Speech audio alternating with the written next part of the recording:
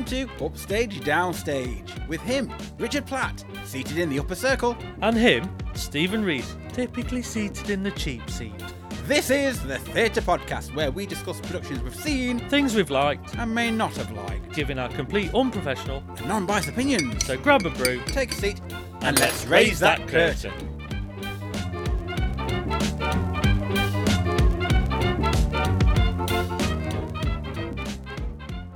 On today's episode, we'll be discussing Drive Your Plough Over the Bones of the Dead. We saw this production at Nottingham Playhouse on the 4th of April 2023. World-renowned company, Complicité, returned to our stage with a brand new production based on a Nobel Prize-winning writer, Olga Tokarczuk's darkly comic novel, directed by Simon McBurney. So Richard, what's it all about?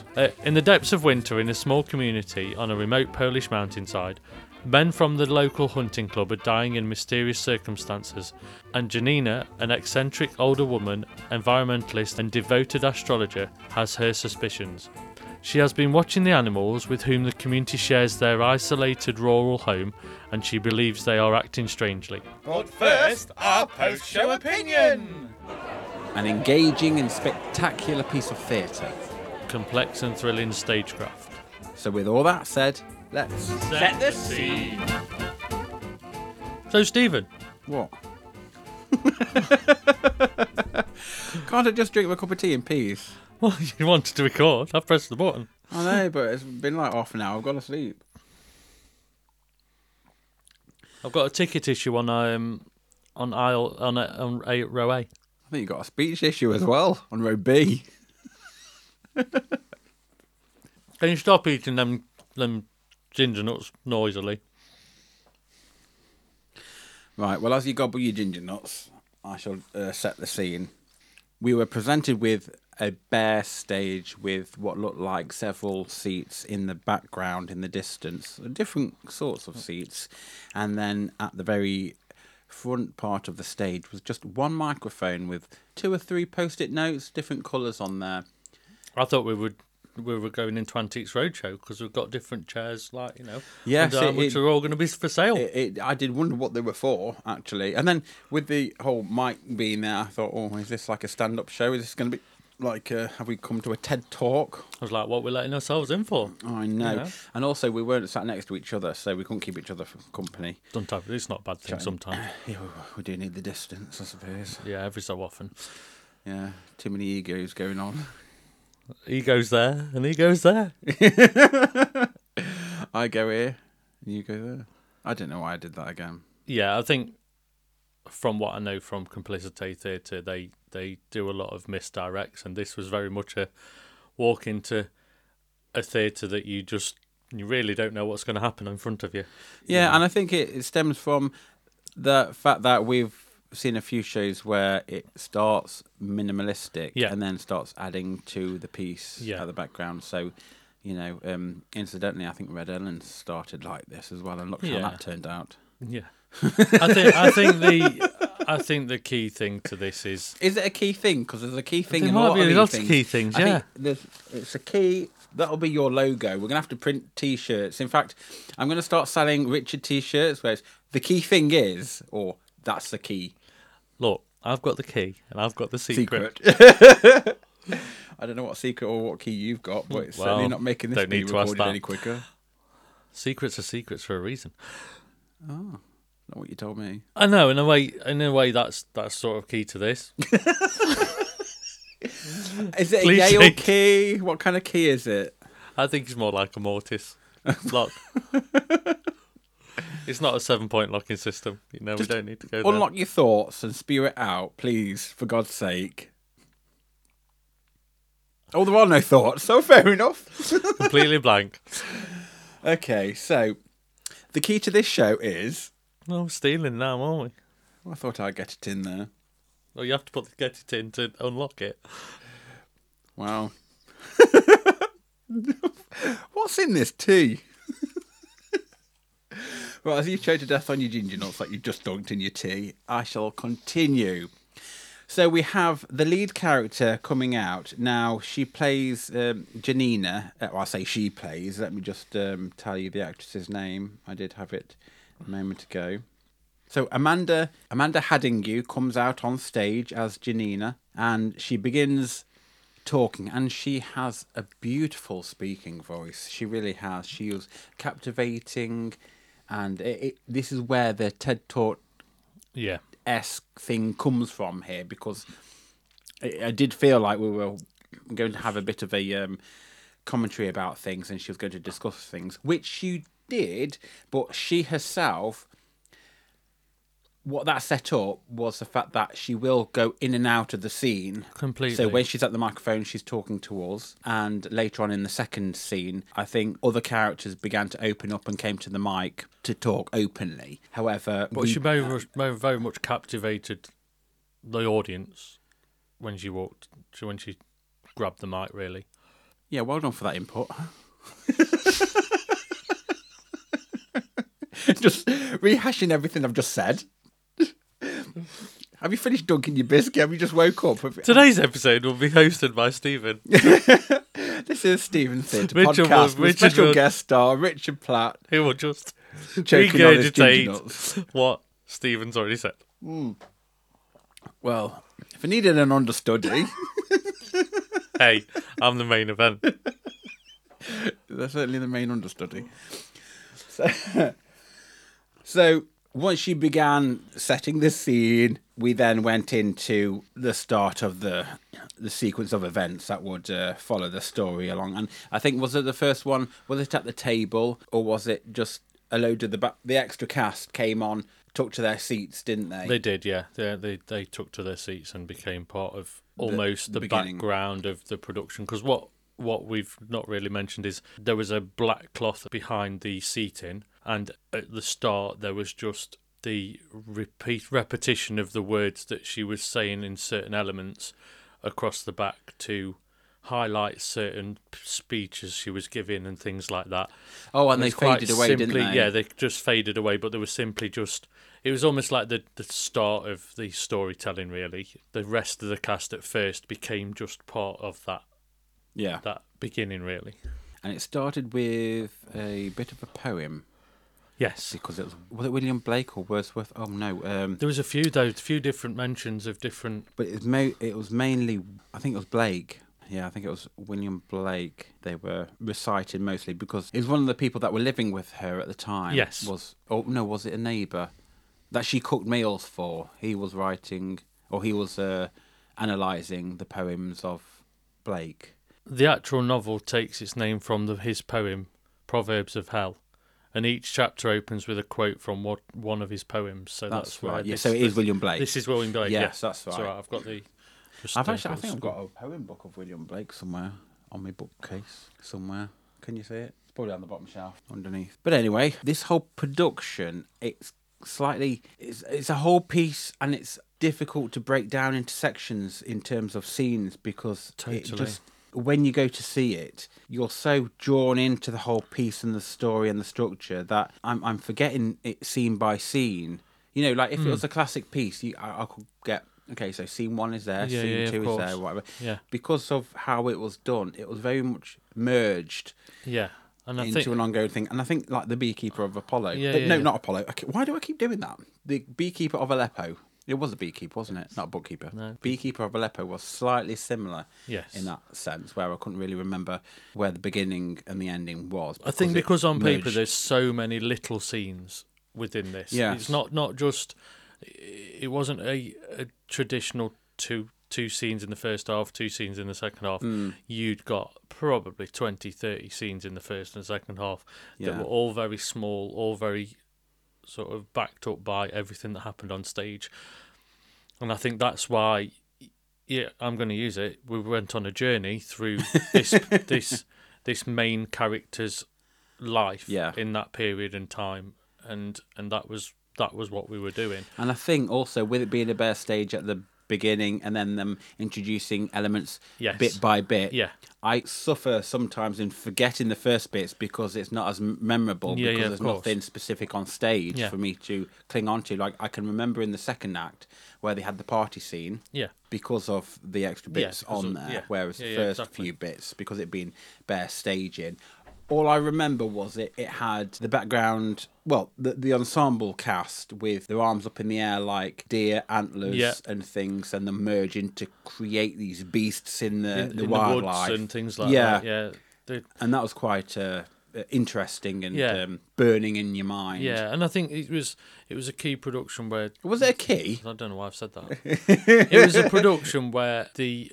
cast around the central character were just as important as the main character, because every few steps that she took, she ended up in a different place or a different time period, or it just, if you didn't have that around her, it would have just looked pointless. And I think this was a fine example of basically bare stage theatre with chairs, and there's a lot of people that have done it in different ways, but this was a way to do it where it was actually quite dark and quite disturbing. And there do you was mean the content piece or the all of it? But I think not just that, some of the cast didn't actually do anything in full light. Some of the stuff you could barely see them, but they were there. Yes. And I think that's what I mean by darkness. It was like, it was still giving you the imagery, but it was just in the background, and it very much was about her in the central sort of part of that production. Yeah, so imagine her being in the spotlight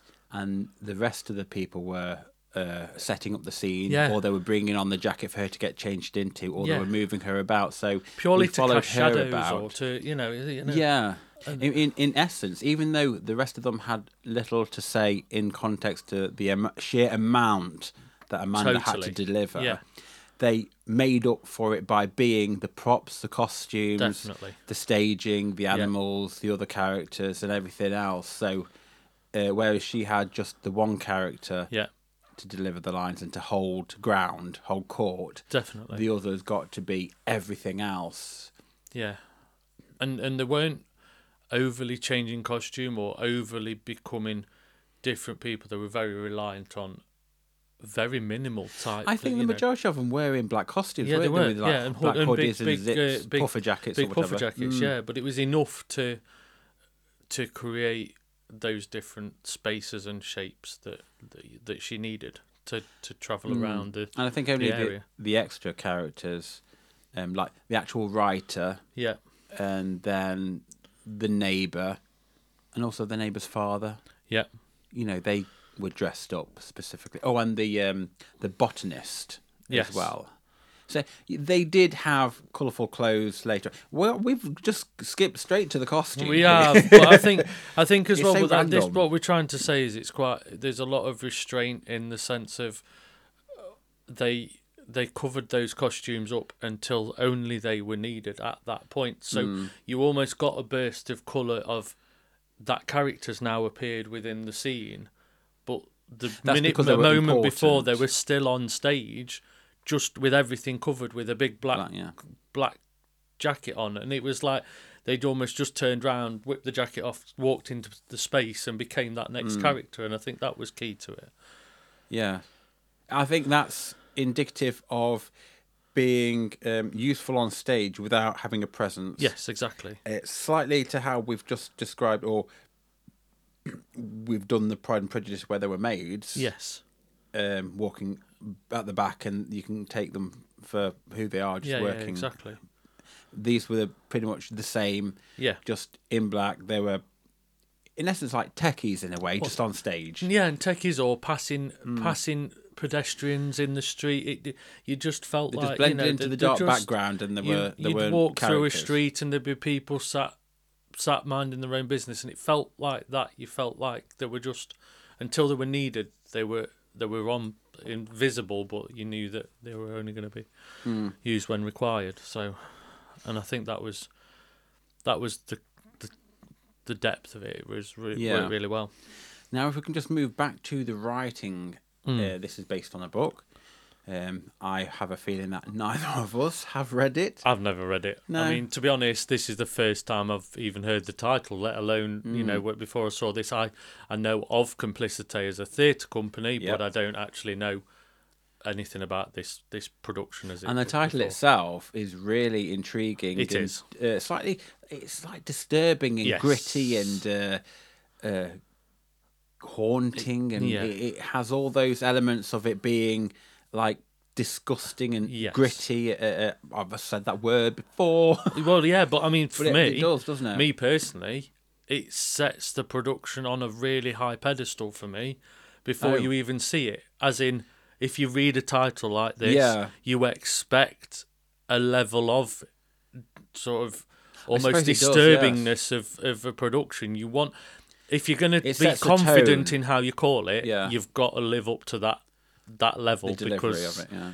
because you can't use things like this lightly if you're going to call it something quite hard hitting. And I think Yeah, that's, I think you're right there in that remark. Well done, you. Well, I've my moments, but no, I think as a piece, if you don't commit to something like this, it would be egg on your face really at the end of it, because if they hadn't have committed to doing a production like this, then Well, let's just cut back to the Wicked Lady. Well, exactly. I mean, hello. Yeah, well, this is it. This What is the where heck I'm going. was that about? Yeah, That was supposed to exactly. be spooky and whatever, but the only spooky Yeah. thing on that one was trying to actually park in the car park. Well, it's when we go down the route of murder mysteries, and if they're not clued out, and end up in a middle ground, then you're neither here nor there. Well, that's Rebus, Rebus then you yeah, describe it. well, exactly. But Yeah. but I think, and that's where if you build something as being thrilling or on edge or this, that, and the other, make it on edge, make it thrilling. Don't pussyfoot around things. And I think don't that's important. under-deliver Yeah. the impact of the title, or Exactly. don't underestimate the impact of the title Unnerve as the well. audience, because that's the whole point. That's the Yeah. you And boy, was this just phenomenal exactly. all the way through. This reminded me of a couple of shows we've seen where I've just been gripped all the way Totally. through, to be honest. And I mean, one thing we'll say, I'm not saying no. So something I'll say is that this production's a 3-hour production, Yeah. and you didn't really feel that The time went so quickly on this one. because so much happened in such a everything. There's so much dialogue and context in this that it doesn't seem to stop. I mean, as we say, to have a lead character act out for basically the whole production all the way through this was just not only confident, but to be word perfect and to carry this off, it takes a lot of rehearsal. Yeah. And there was a lot of to this. Oh God, yeah. If we go into the storyline as such, Janina is sure that all these mysterious deaths are happening because of the animals. Yes. Well, they've got the police there investigating these disappearances as well, and Janina, with her astrological beliefs and activism, she kind of insists that it's nature and the wildlife and the deer. Everyone has a time to die, and it's sort of written in the stars. And we later eventually realise what truly has happened, but in a way, it's a play of revenge. And it's quite interesting to know that whilst you're going through this, you forget it's a murder mystery. Yeah. And it didn't clock on until the very end, when in the first scene there was a flash of photography come up, Yeah. and it was only a second, and I was sitting there thinking that's there for That's a reason. important. That's important. Now remember that 3 hours later I forgot. Because that's just me. But then when it flashed up at the end, when it was like the denouement of everyone explaining such and such and why, it's like, oh, okay, so that's it. It was like hunty trophies. Yeah. Trophy hunting. What's the word? Trophy hunters. Trophy hunters. Yeah. I think they're not just that. Being proud that they've killed all these animals. Yeah, because I suppose from the start you started realising, oh, this is a very dark production, because we're going in the realms of animal cruelty, Yes. abuse, and we started And they going didn't hold on back with the such a- images, did no, they? far from it. Yeah. There was a lot of hard hitting. You were hit in the face with a lot of things, and I think that was the thing that sometimes it would have took time to compute, and Yeah, it it's very was- provocative Yes. in its ability to drive the narrative, Totally. not just direct it towards your doorstep No, not at all. for engaging in the conversation that they wanted to actually deliver, but also with the whole message in a whole way of getting out their activism and the fact that they want it to be like you can have war crimes and stuff like that. They want the fifth crime to be ecocide. So you've got war crimes, and then you've got genocide and crimes against humanity and crimes of aggression, and they wanted to be a fifth crime of ecocide. Yeah, of course. Which is crimes against animals, animal cruelty, and nature within the whole environment. It's like the setting ecosystem of life, really, isn't it? I think Yeah. that was I mean, what we're trying to see. There's areas in the UK where it's like badger culling or whatever, but because of things being overpopulated. But then, or you can't do that anymore. I can't remember what it was. I remember watching it on Clarkson's farm that it was getting a bit too much. Yeah, I think as well it's showing that the sport of hunting animals or the sport of glamorizing it is that that's what we were sort of seeing the repercussions of that, really. And I think it was And glorifying. also, It was highlighting the glorification of animal hunting, but also what it brought to the attention of everyone sitting in the auditorium that these animals, they know, they sense danger, they fear danger, and when they die, there's a family there. Yeah, exactly. Where they want revenge. Yeah. And sometimes we don't think that. No. Especially these people who go around shooting animals, defenceless animals, just for sport. Yeah. There's a whole family network of deers, elephants, and all these animals that are missing out on that personality of that elephant, because they do have personalities. They really do. Within themselves. And we forget that. And I think it was slightly touched upon the play we saw there previously, Village Idiots, when they're doing the HS2 through the of farmland. course, same sort of. Because they, in a way, had the whole animals come through the forest, didn't they? Yeah, exactly. And that's exactly what this piece did. Yeah. And with dressing up as animals and Yeah. stuff. And on this particular piece, they wore just masks for some elements of the animals. But like we said previously with the deers, they held their arms up to be the antlers. Yeah. So now we've we've not really described the story as much, but it was ending up to be a murder mystery, although you did forget that halfway through. Yeah, but it had a clear message. Yeah, I mean, in a way, it was very Orwell-esque. A lot of it, there's a lot of elements you could draw on reference to. Almost, you could apply this to other settings, and it was a control and greed, and there's a lot of things happening in this that you could see. I think the cleverness about it was the fact that you don't realise it's a murder mystery. No, because it doesn't begin in any way. I mean, there's a death. However, it doesn't appear that this is an investigative thing in terms of like a normal whodunit. No, exactly. Yeah, it's not like your traditional Midsummer Murders or your those Cluedo things. I mean, I don't know about you, Stephen, but I felt that I was sitting in an uncomfortable feeling audience. There was an element of... Because it had the jokes. Yeah, it had the jokes. And it had a lot of heart to it. And I think with the people I was sat next to, I think they were engaged in it. And they laughed when they should laugh. But then I think the moment there was images of the animals, I think that's when it was like a slap in the face. Yeah, and they were like, ooh. Yeah, and in a way, and I don't use uncomfortable in a bad way. I mean, they're probably disturbed. It feels that it was pitched at a point where it is making people think, and it is making people reflect on things and look at things maybe differently. And for me, that's what theatre's there for. This is an example of a piece of stagecraft that makes you sit back and question. And everybody sat in that room, you could feel the sense of, where are we going with this? I think it's because it was a cross doing, between a play and a presentation. Definitely. And when they used the images, it then became like a PowerPoint presentation. Yeah. But it wasn't in a bad way where they But were it was on a the classy soapbox. TED talk almost. Yes. But it was just basically in the background Yeah.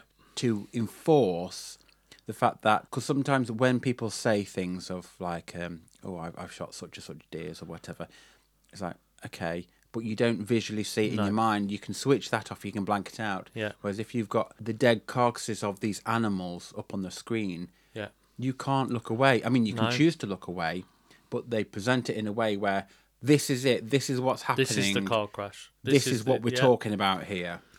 And that's really piss. Do you know what that is? That's key. It is key. That's key. But I think there's something that maybe a UK audience aren't prepared for that in a way, because nothing was held back.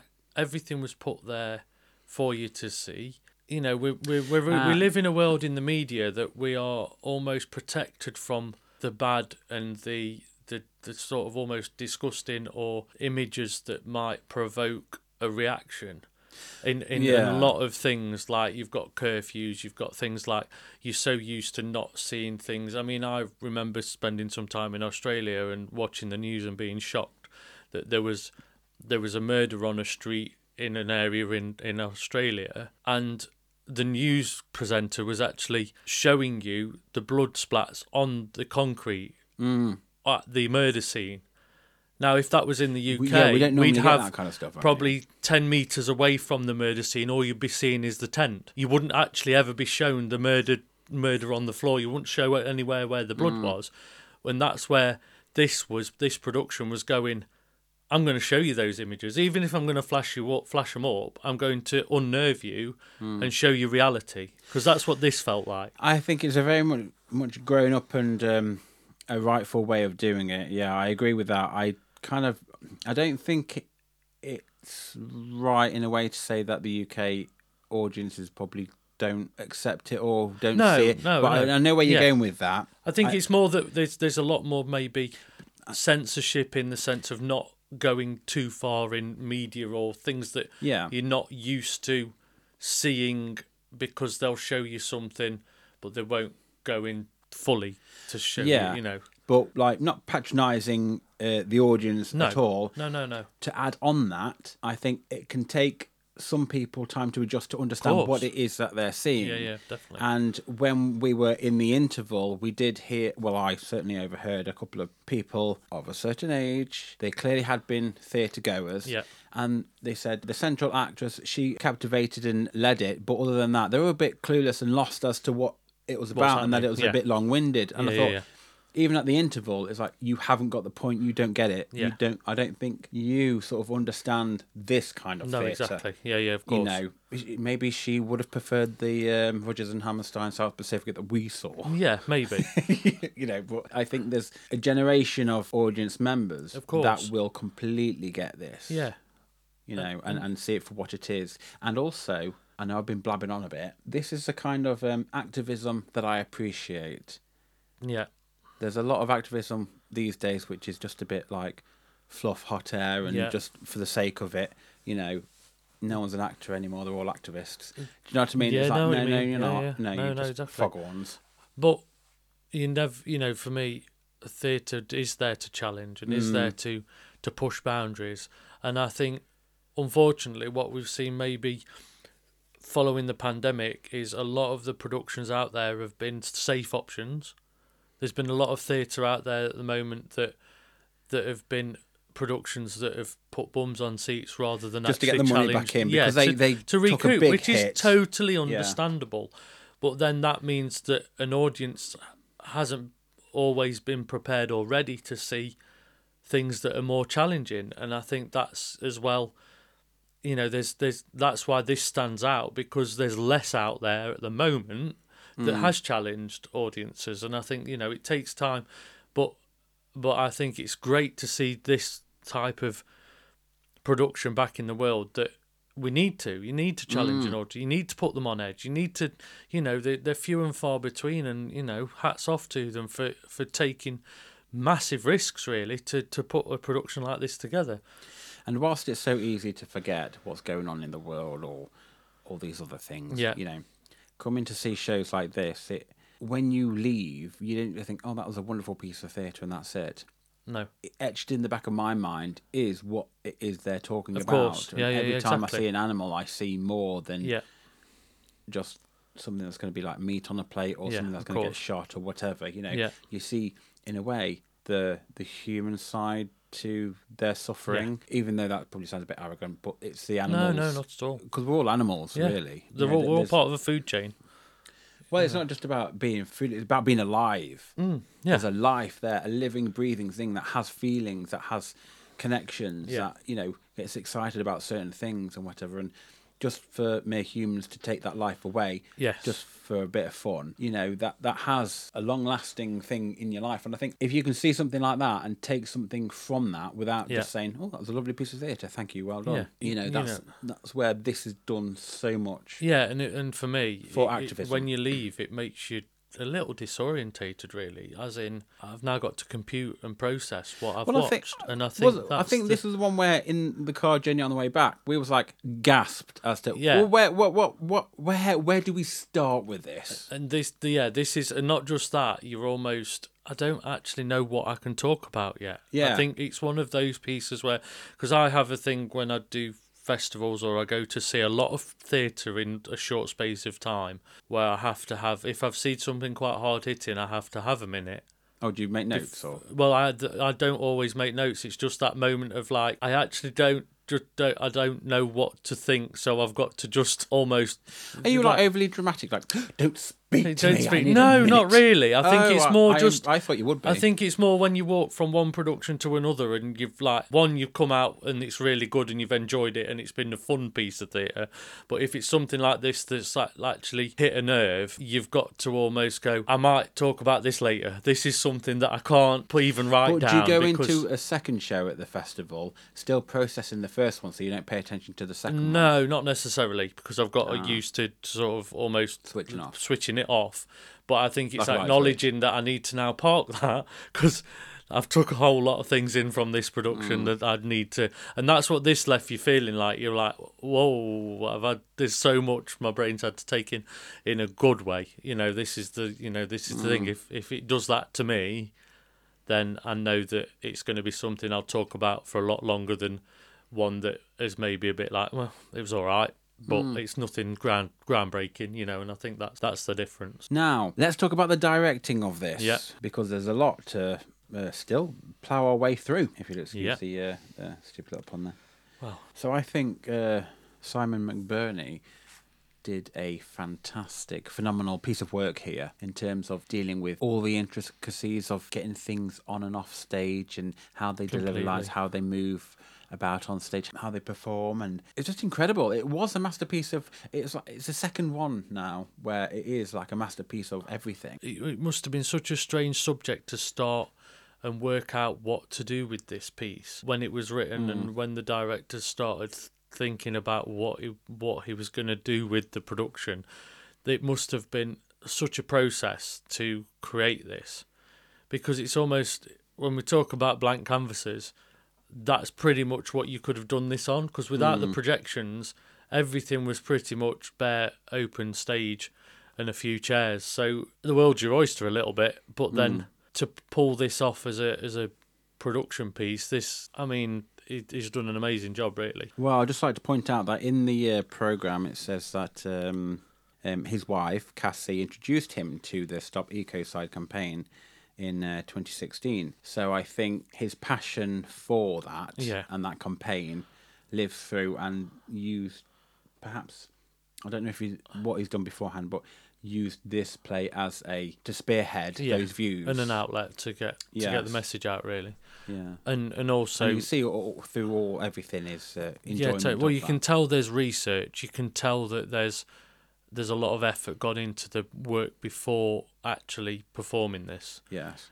and I think that pays off when you're doing something so specific in its sort of subject. And I think that's where this shows the direction. Wow, like you say, there's so much movement, so much going off all at once, you know. I quite liked the piece where it was the disco part, where they brought first off, there's like a wall came down, which it had like windows Yes. in between each, like, I want to say block of wall. Well, the black set went behind. The line bits. Yeah, behind. So then it did leave like a doorway. Yes. So therefore, that was the inspector's office, because it had sort of like a light shine on it, so they were like blinds, and they used it also in the disco scene. So when they went like through almost the doors, to the smoking area. Yeah, like, there was a disco yeah. inside, and then it was reversed for when they were moving about, which was it was clever. It was very clever. Set that didn't change. Yeah, and there wasn't actually much set, but there was a lot of technical aspects of this production, which we'll talk about later. But I think it was heavily dependent on projections and things that reinforced the spaces, the places, and everywhere that they were. I mean, in a way, you could have done it without all of that, but it wouldn't have enhanced it to the level it did. And this is key for this type of production. Is it key? Yeah. It's the key. But the direction of this to specifically use minimal set, because even though there was the glass windows with the door in it, that was it. Apart from a bit of set staging, because really it was a raised black stage with chairs and a few bits of set. That was it, really. There wasn't anything, only as very minimal anyway throughout the whole production. So I think to have that confidence to direct it in that way and stand by it and push through and get it to where they've got it, it's just amazing, really. Moving on to our next segment, as we say, we're here for the drama.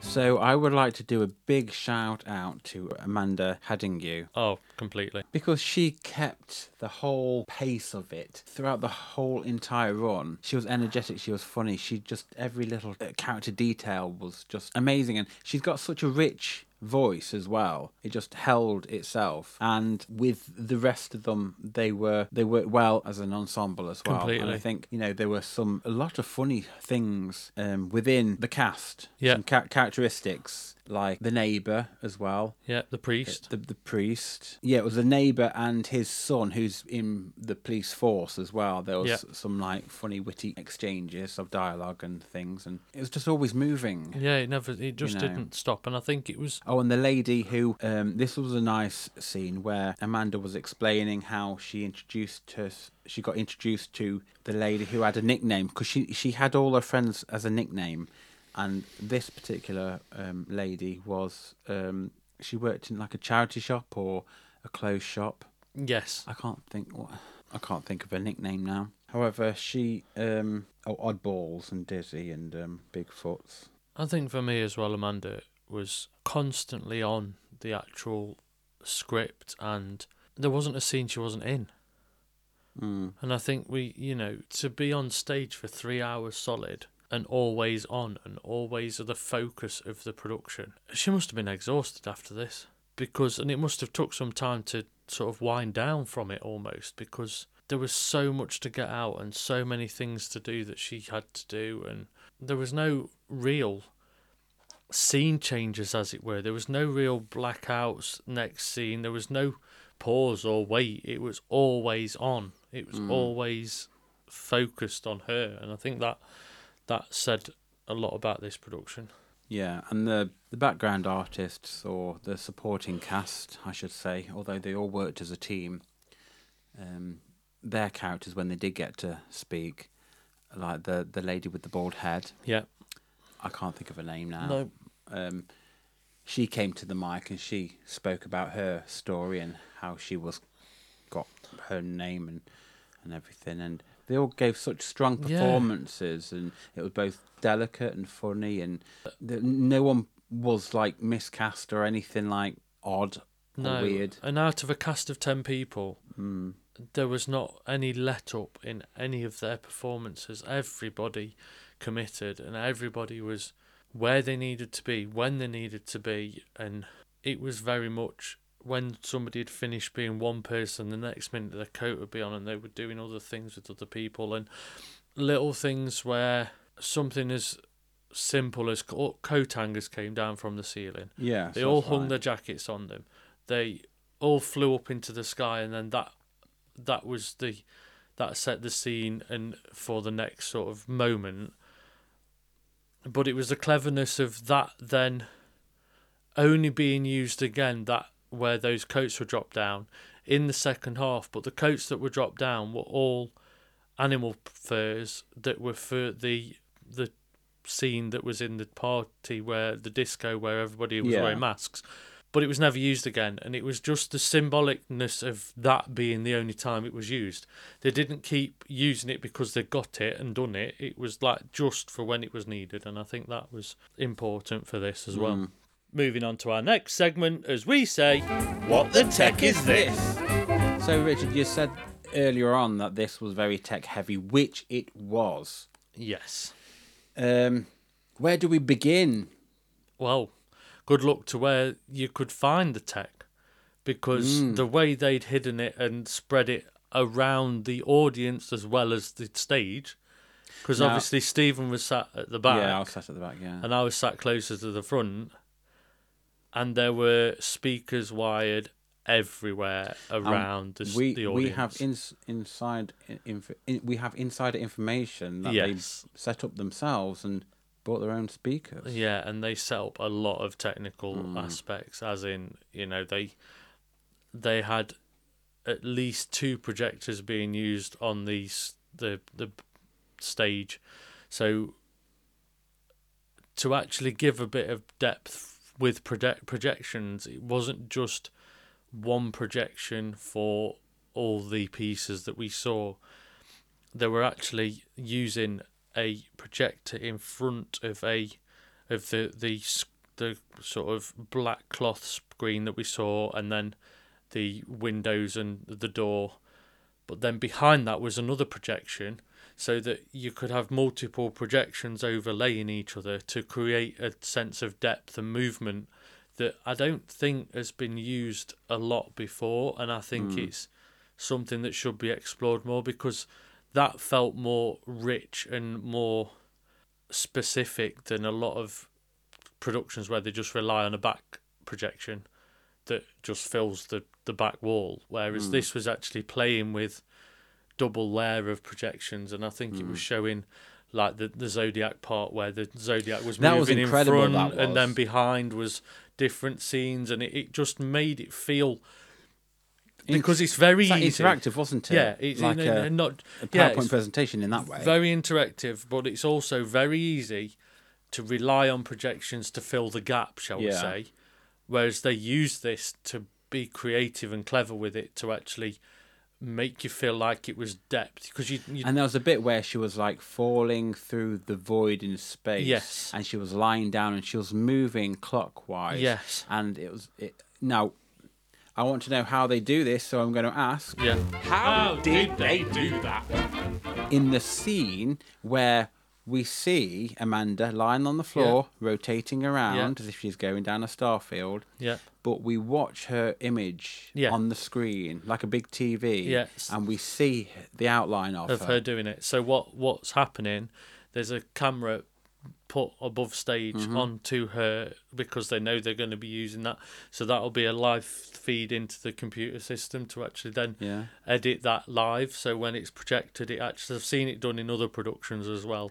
And it wouldn't have been pre-recorded. No, because then it would have looked off. Yeah. Because the movement of the arms and things to match what was happening on stage would have looked completely off. Because I was looking to see if everything was right, and she was, but I mean, that could have been choreographed. It could have, but I have seen it done live where there is literally...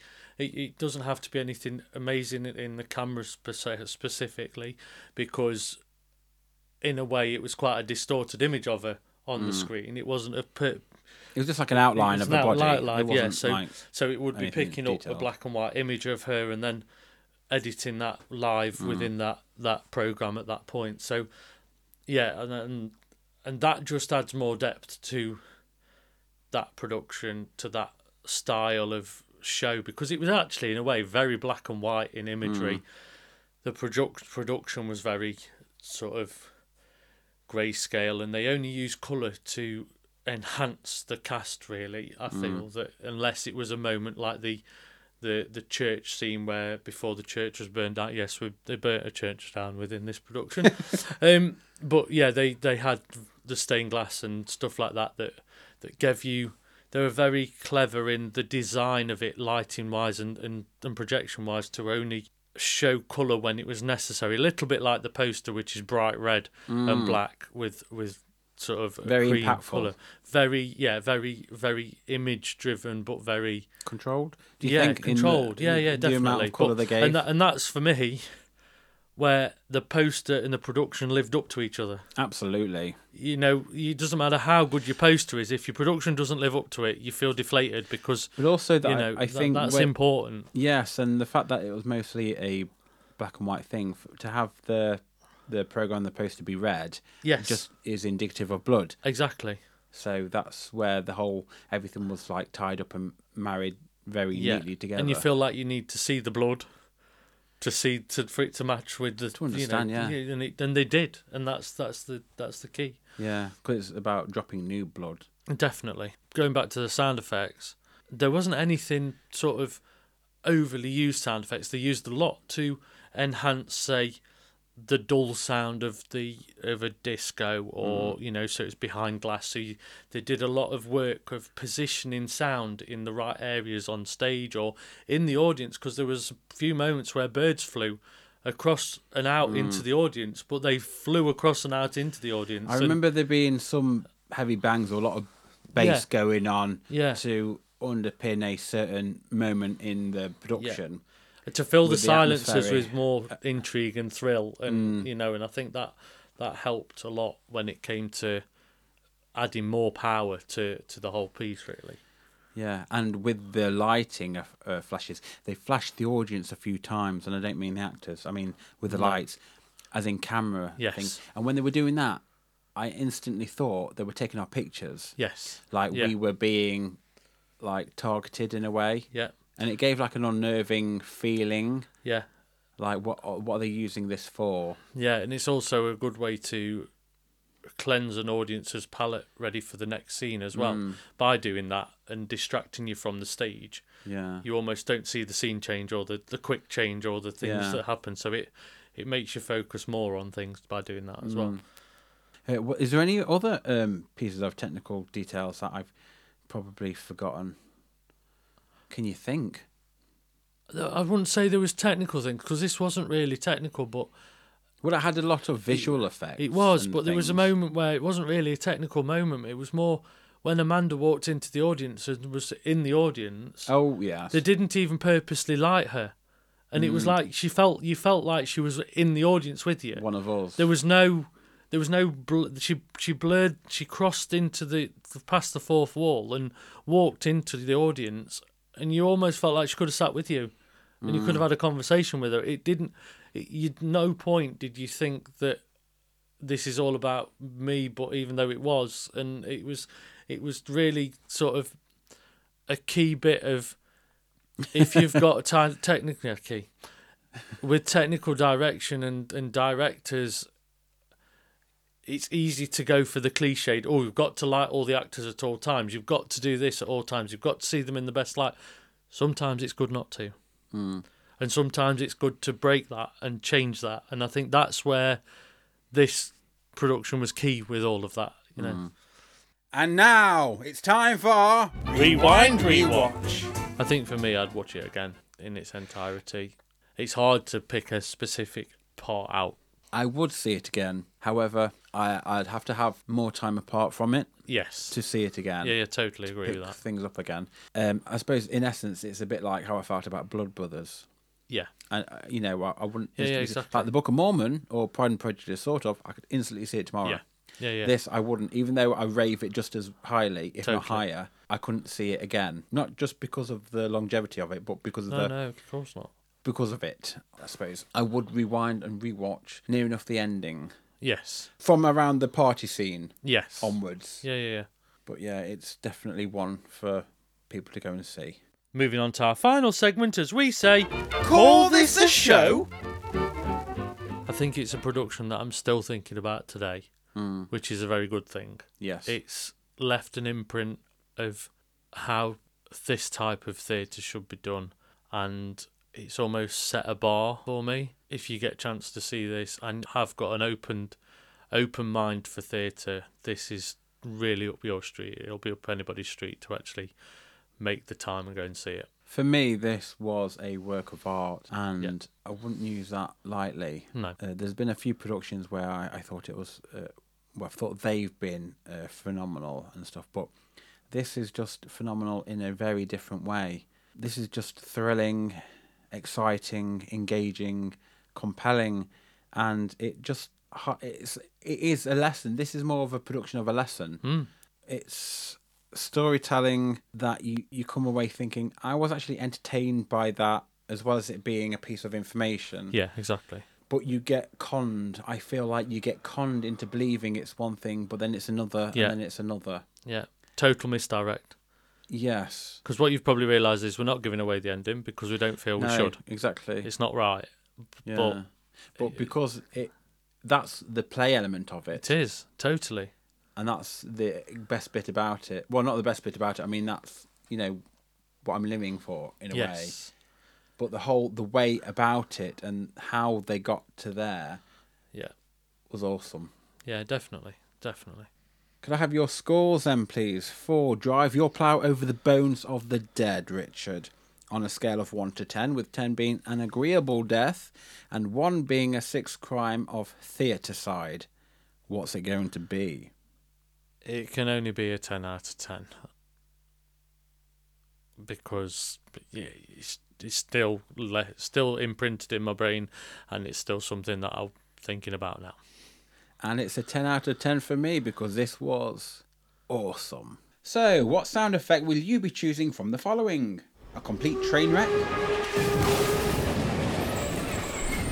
tumbleweed, an audible shrug of the shoulders, a slow clap, a pleasant applause, or a standing ovation. What will it be? A standing ovation. I think if I'd have had another half an hour sat in the audience, I might have stood up and gave it applause. I think it was one of those productions that I sat almost in the days at the end. Oh yeah, absolutely. Standing ovation from me in the back seat as well, because where I was right at the back. And yeah, that was well deserved. If you get to see it, if you get a chance to see it, go and see it. Yeah, go and see it. So there we are. That's our discussion of Drive Your Plough Over the Bones of the Dead. We hope you found it insightful. If not, entertaining. Stay tuned as we bring you more of our thoughts and opinions on many theatrical delights in future episodes. If you'd like to get in touch, email us at upstagedownstage@gmail.com. You can always join in the chat to share with us your views of a production. Also, make sure to follow, share, like and subscribe to all our channels so you get every episode the second it's released. And we hope you join us again for another instalment of Upstage Downstage.